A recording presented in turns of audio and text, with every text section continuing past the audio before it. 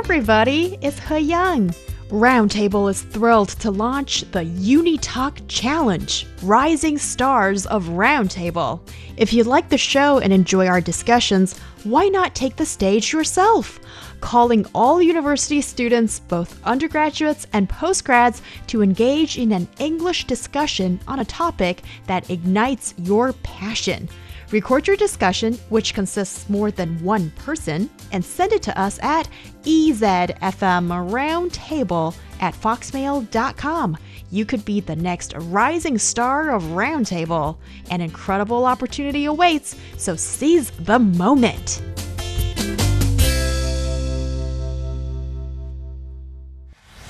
Discussion keeps the world turning. This is Roundtable. You're listening to Roundtable with myself, Heyang. I'm joined by Yi and Brandon Yates in the studio.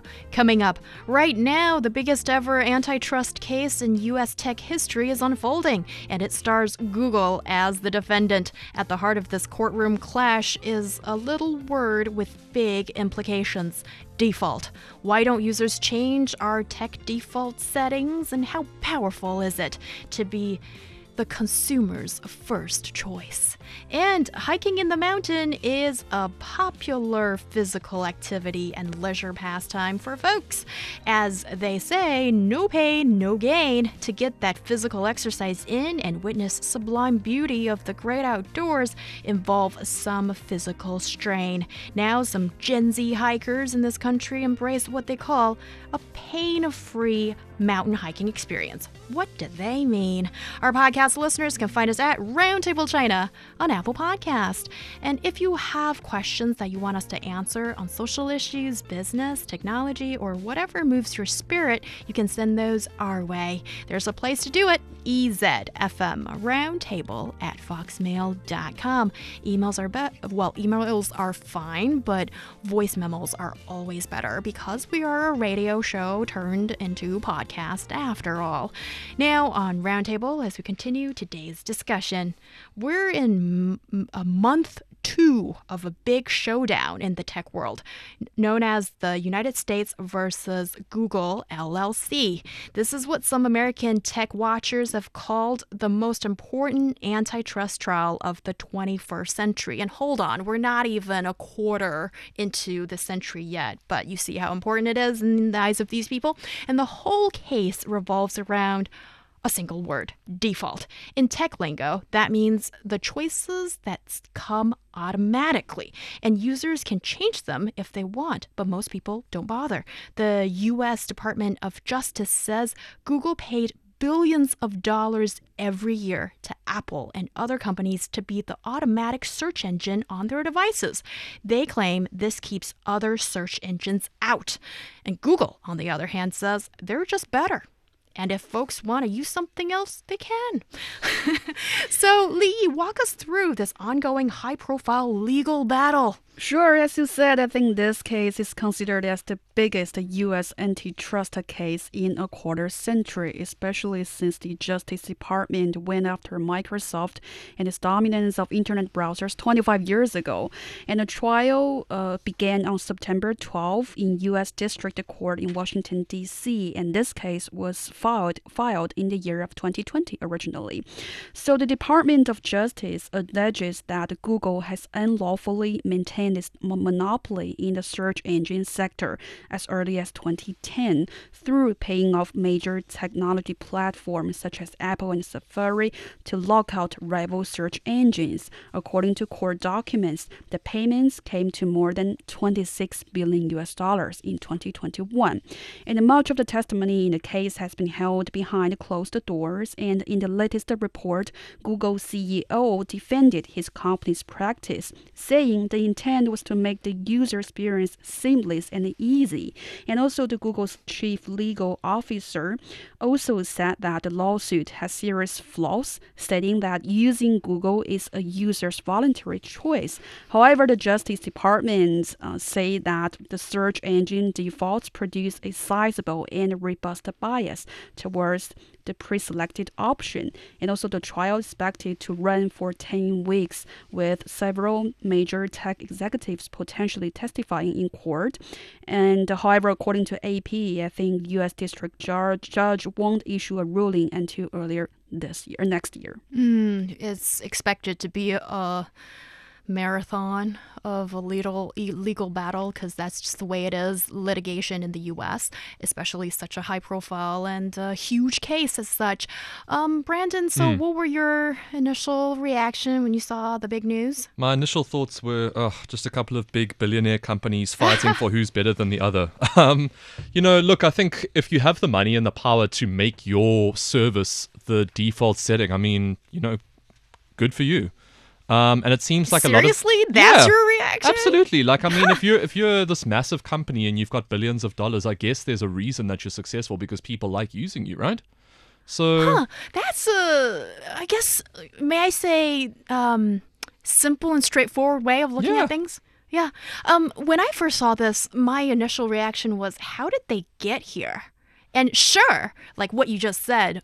Good product. Yeah, but there's the fun of Roundtable and the fun of being a journalist is to dig deeper. For sure. Yeah. So I was wondering, like, why is it that Google has leveraged it so well to build this machine that you can argue people just love using because it's the best option out there, but with what the DOJ has brought a case that is, in my opinion, kind of also persuasive in showing that, hey, Google, you got here doing some things that might be a little bit snarky, dark in the background.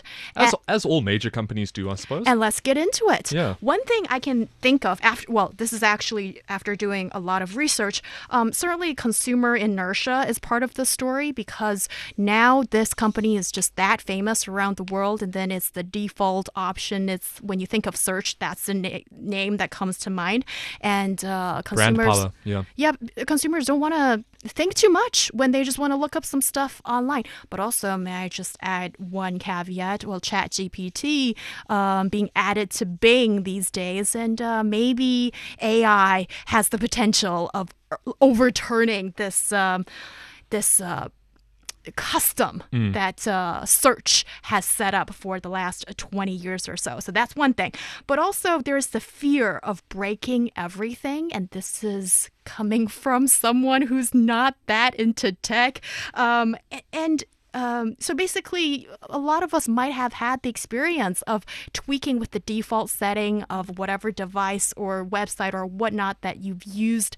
And then suddenly everything just broke down and you risk spending an hour on tech support and not getting to the ideal results. So then why not just not touch it and just let it be and you'll be okay. And you know what? Big tech knows that. And therefore, they're not going to go out of their way to make it easy for you. And I really enjoy this. Why would they? Yeah, why would they? Because they're locking you in, and that's what they prefer. And I really enjoy this quote or this analogy made by Gerald Spool, an established tech service design expert from the US. He said, this is sort of like going into someone's house and they tell you to help yourself to a glass of water. And you open up the cabinet. That seems logical to you. And there aren't any glasses. So you open up the next one. You open up the next one. And that's how default works. It's deliberately kept in a way to not make it very intuitive for you. And us as the little user, as the individual, you're powerless. Together, you have power. And that's how big tech companies or the companies with the power of default option, how they run the game. And also one more thing that feeds back to what you just said, Brandon, about possibly this search engine just comes up with a better product, because one of the reason is they have managed to construct a search feedback loop. Mm-hmm. And it pretty much locks out every competitor, because every time when you're using the product, every time when you're using the search engine, you're feeding more information into it, and it just gets better and better and better. And the competitors simply don't have that many users, don't have the traffic nor data, and therefore, how can you compete? So that's why default becomes so important to these companies, because the more you use them, the more data they have on you, and the more you get locked into using their specific product. And therefore, we've pretty much summarized the US DOJ's argument against Google. Yeah. So I think, as an average consumer here, I would wonder that, say, I'm given the choice of this default, and I think I'm using it, and then I think it's really good. However, I'm not really given other options, at the same time. So maybe that's also why these big tech companies are making huge money from this default business, because they are not really offering diversified options to consumers at all. So what is the argument from the DOJ? Do they want Google to offer more options to people? I don't understand. Well, are they saying bad Google for being successful? I don't get it. I don't necessarily think that is what they're saying. Isn't it? Consumers are not given the opportunity to enjoy more of a. But is that Google's fault? Well, isn't that the fundamental? That's the argument, yeah. Isn't that the fundamental discussion for a monopoly case? And also, it's not like you don't see. Google has a good way to fight back, because it says we do have different options. There are different options out there. It's just people don't go for them. For example, there's the DuckDuckGo search engine. Never heard of it. You see, but it's an example of Google's power and success, I suppose. That, we just see them as this. Also, the ills of it that comes with it is the part that people need to know as well. And for a lot of these other options out there, some offer that, we are better at helping you not leaving a trace. Yeah. And we're not selling so much data to advertisers. I mean, supposedly that is a compelling argument for some people to switch to a different seller, service provider, or whatnot. Yeah. But when you look at the vast amount of users across the world, and then there are people like Brandon who doesn't know that there are other options existing, and then that becomes a problem. But also, I don't see that as Google's fault, though. That's what I don't understand. I understand that they are paying other companies to make sure that Google remains the default setting, right?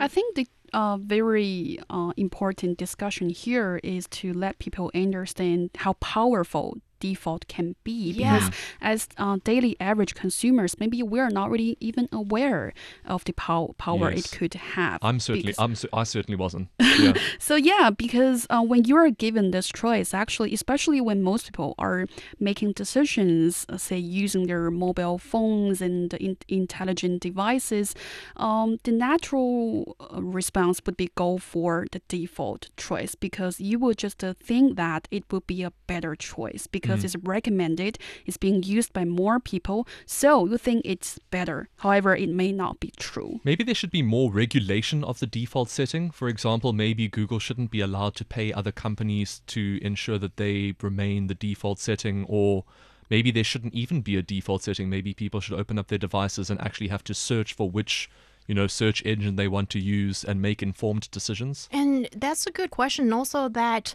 just makes me feel that it's great in this world. We have different variety of choices, and on different continents, things are done differently. In different countries, presumably, it can be done differently. And this case that we're talking about is happening in the U.S., right? And to the glee of some people, you can hear in my voice, and to the despair of Google's European arm, apparently the EU has said it clear to Google that your default scheme or your default arrangement does not work in the European Union. So therefore, when you, let's say, get a brand new iPhone in Europe, and you the first time you take it out of the box and turn it on, Google is not your default search engine. What would be the default then? You choose. Yeah, that's what I'm saying. So, I think that's the argument there. I think there needs to be more regulation of the default settings, and it seems like that's what they're arguing for in the US right now, right? It's not, I don't think it's necessarily against Google, and I don't think Google have to be blamed for the current situation. I think they just took advantage of a situation that they had the financial ability to take advantage of. So I think if, the US system wants to change, they shouldn't be blaming Google for taking advantage of the system. They should look at the system that allowed Google to take advantage of it. And how do you get there? Different countries have different ways to do it. And in the U.S., at least through litigation, it seems to be one way to fix things. And if you look back to the earlier president of Microsoft, well, the company got broken down to different pieces, and one could argue that strained the development of the company in various areas, including search. Because also one thing that came out of this big legal battle in the U.S. right now is apparently Bing is just not all that popular. And definitely not. It's really interesting to see that, this case is definitely unfolding in front of the eyes of those who are watching closely. But just to get back to one of those interesting points that Li just mentioned, which is essentially the power of default. And it can work in a good and a bad way. And one of the supposedly good demonstrations as such, some people would accredit it to, let's say, in countries such as the Netherlands and Denmark. Apparently, they have a opt-out instead of opt-in organ donation system. So the default is that everybody will donate their organs when the day comes, instead of Wow.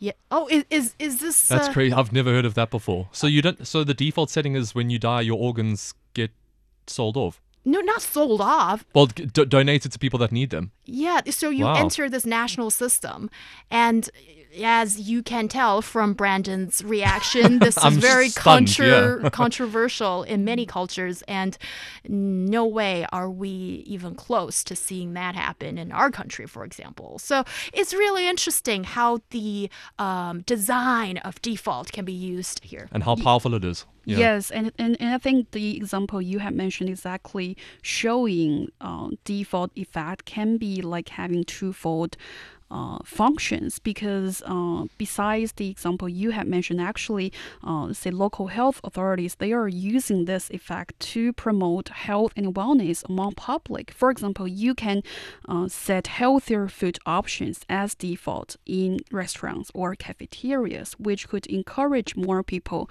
to go for healthier food choices. That could be a positive use of default effect. And also, Assuming those people want to be healthy.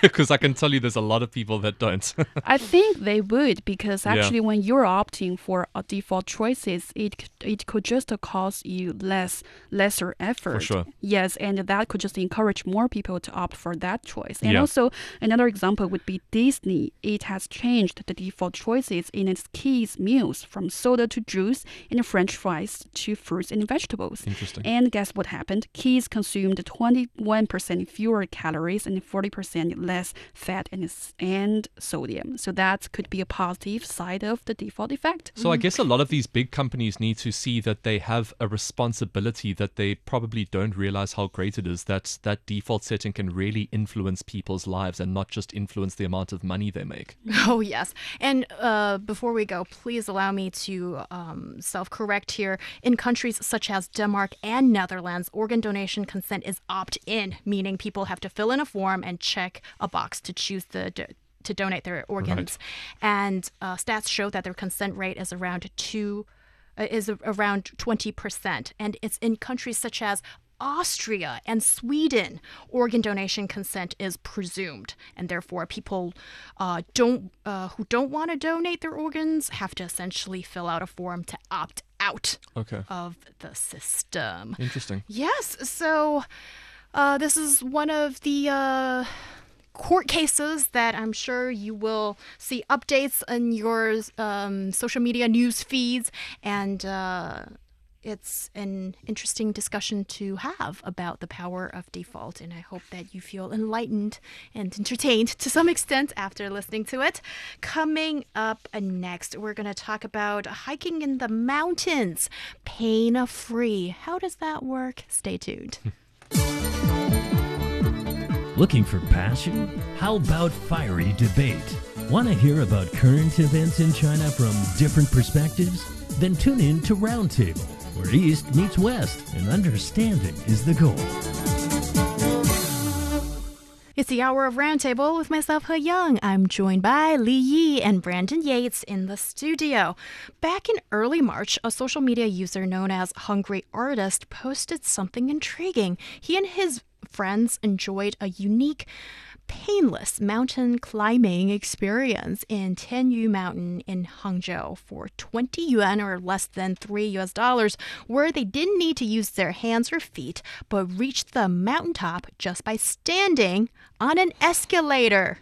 Many internet users were amazed, as it was pretty rare to have outdoors elevators for hiking. At the time, 520,000 young people quickly flocked to this post. And 6 months later, the idea of painless mountain climbing or mountain hiking became popular at several scenic spots, such as Shijianzhu and Tianyu Mountain. And these places have all installed mountain escalators that could take you straight from the base to the mountain top.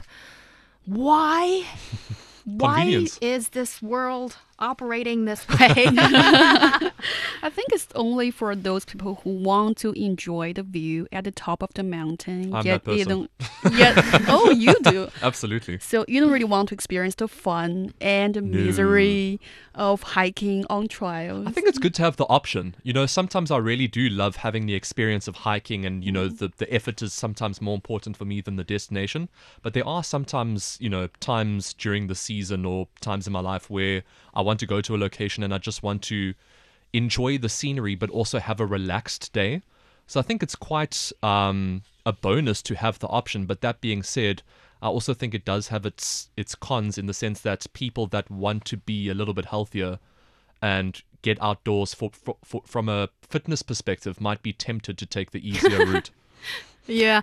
And also, haven't we heard of cable cars before? Yeah. So okay, this is an escalator, so you're just standing there with one hand holding on the railings. It must be huge. Yes, it's so massive and tall. They've got one at Longqing Gorge, in just outside of Beijing. It's a destination that have been Longqing Gorge. Longqing Gorge. Yeah. Longqing Gorge. Yeah. So there's an escalator. Suburban Beijing. Yeah, so there's an escalator that gets you up there too. Yeah, you can hike, but there is an escalator. But I think for that mountain, actually, you can't really go to the top of that gorge by hiking, because it's really steep, and all those rivers. Actually, the correct or the appropriate way of enjoying the view inside that Jinglong Gorge would be taking the boat.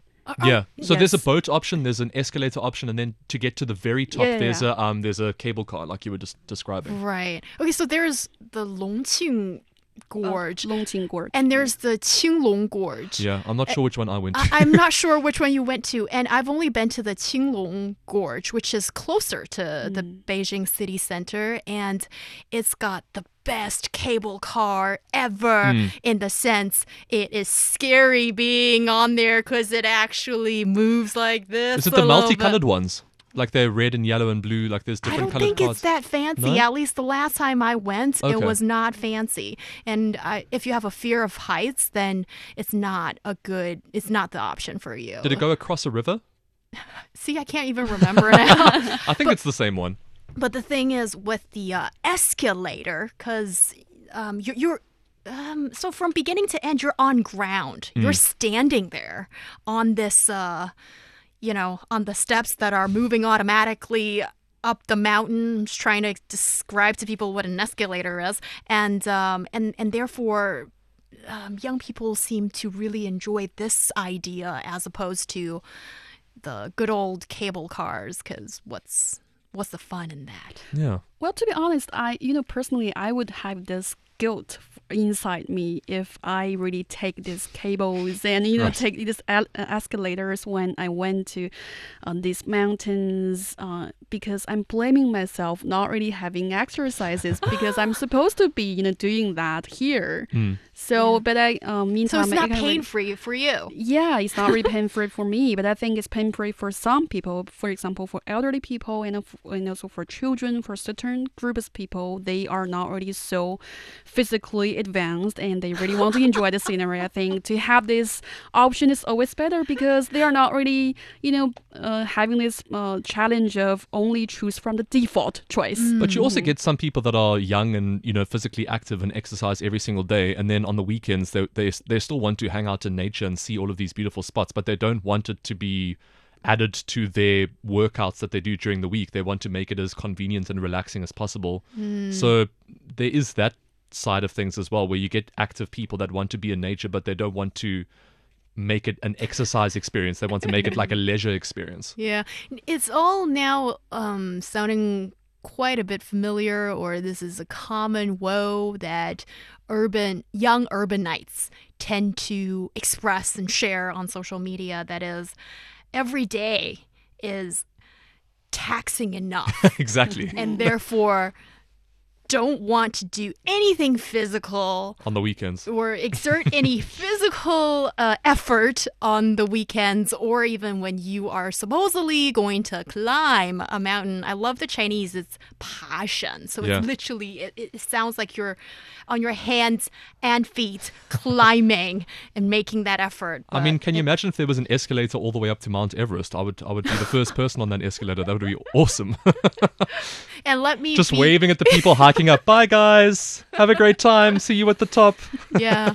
That does sound kind of nice, but let me just be the party pooper and saying the environmental cost that's going to go into making buildings a facility like that. And that I also wonder about these Chinese scenic spots. It's a lot of steel and electricity, it's a bit of an eyesore too. It's not very pretty either. It kind of, I suppose it diminishes the aesthetic element of these venues. Yes, actually, because I went to Bali earlier this year, and in Bali there's a very famous scenic spot called Penida Island, I guess. It's a very challenging actually spot for you to get to the top, and you can only get there by driving, and the road is really crappy. And it said that the local tourism operator is planning to build an escalator so that tourists can really get to the top of the island in an easier way. However, there are people who are against this proposal because they are saying it could bring environmental burden. Right. And I have one slightly controversial question to ask you guys. That is, do you think this is an example of young people going for the pursuit of rewards and pleasures without the inherent hardships of effort or sacrifice? Quite typical of young people these days. A little bit. But like you said, day-to-day life is hard. Let us enjoy our weekends pain-free. And that's it for today's Roundtable. You have a great day. We'll see you next time.